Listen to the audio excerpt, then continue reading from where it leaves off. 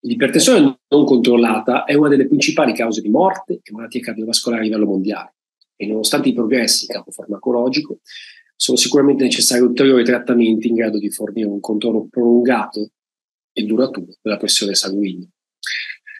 Per questo motivo recentemente è stata proposta una terapia con una nuova molecola, zilebesiran, che è un agente terapeutico sperimentale a interferenza di RNA, il cosiddetto SIRNA, che si va a legare covalentemente a un ligando della N-acetilgalatosamina, detta GalNAc, che va a sua volta a legarsi con affinità al recettore epatico delle asialoglicoproteine ed è progettato per ottenere una riduzione specifica dei livelli di RNA messaggero dell'angiotensinogeno epatico, riducendo quindi la produzione di angiotensinogeno, che è un bersaglio classico per l'ipertensione arteriosa. Terapia dell'ipertensione arteriosa sicuramente. L'angiotensinogeno infatti è l'unico precursore di tutti i peptidi dell'angiotensina e quindi l'inibizione dell'asse mediante questo approccio potrebbe teoricamente limitare l'attivazione compensatoria dell'angiotensina associata all'inibizione dell'enzima di conversione dell'angiotensina o al blocco del ricettore dell'angiotensina. Inoltre, con la somministrazione di APA è specifica per i epatociti, l'espressione extraepatica dell'angiotensinogeno può essere preservata limitandole quindi gli effetti fuori bersaglio dell'organismo e quindi ad altri tessuti. Gli effetti farmacodinamici consistenti e prolungati dei GalNAc-SIRNA offrono una potenziale riduzione prolungata della pressione arteriosa nell'arco di 24 ore fino a mesi, con somministrazione sottocutanea tra 2 volte all'anno o trimestrale per quanto riguarda i primi studi appunto su animali. Lo studio di fase 1 invece su umani,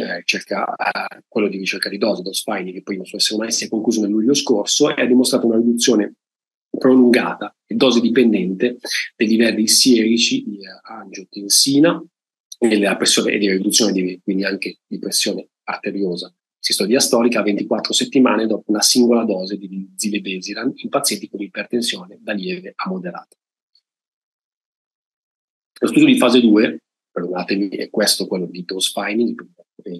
fattibilità, è uno studio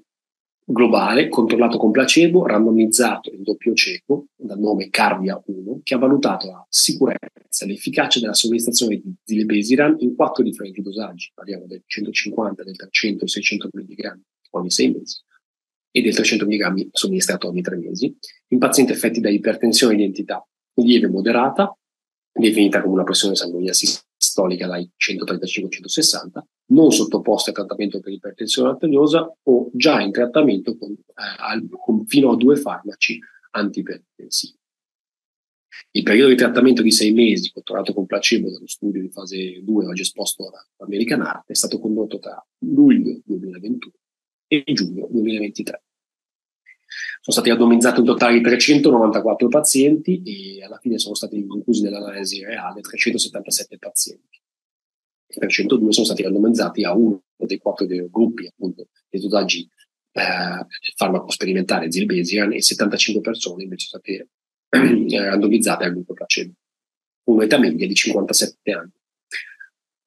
E lo studio ha trovato un 25% di partecipanti di etnia afroamericana e il 56% era di sesso maschile. Lo studio è stato condotto in vari centri afferenti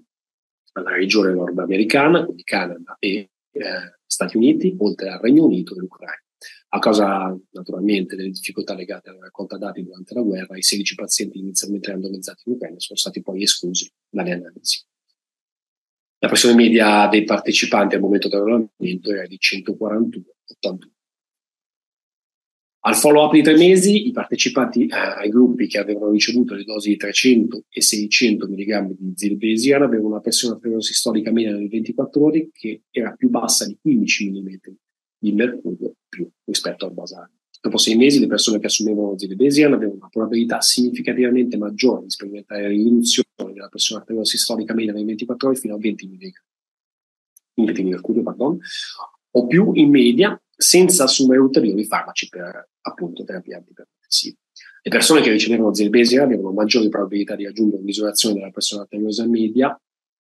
a 130 mg di mercurio o meno entro 6 mesi. Rispetto ai partecipanti che invece hanno assunto placebo, i partecipanti che hanno assunto dosi di zilebesiran hanno avuto riduzioni superiori di 10 mm di mercurio in media della pressione arteriosa sistolica delle 24 ore, una riduzione pari al 90% dei livelli di angiotensina plasmatica. I partecipanti a tutti i 4 i gruppi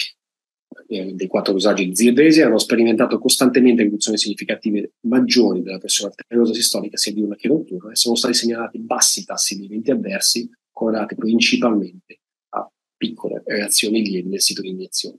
Non sono stati osservati cambiamenti clinicamente rilevanti sia nella funzionalità renale o epatica dell'intera folata. Concludendo, nello studio KARDIA-1, singole dosi sottocutanee di zilebesiran hanno prodotto riduzioni clinicamente significative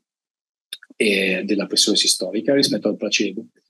già evidenti al 3° mese, che sono state mantenute fino al 6° mese. Il controllo della pressione sanguigna è stato dimostrato da costante riduzione della pressione arteriosa media nelle 24 ore durante tutto il periodo di osservazione per tutti i dosaggi sperimentali di zilebesiran. Zilebesiran ha quindi potenziale di migliorare l'aderenza terapeutica grazie a una ridotta frequenza delle somministrazioni, che siano 3 o 6 mesi. Non sarà valutato naturalmente nello studio completo di fase 2 e rappresenta certamente la più grande innovazione farmacologica nel campo della lotta all'ipertensione arteriosa negli ultimi 10 anni. Zilebesiran è in fase di ulteriore valutazione come terapia aggiuntiva per il trattamento di ipertensione nello studio di fase 2 KARDIA-2 attualmente in corso, e la sicurezza a lungo termine e l'impatto sugli endpoint cardiovascolari naturalmente saranno valutati in un futuro studio dedicato di fase 3.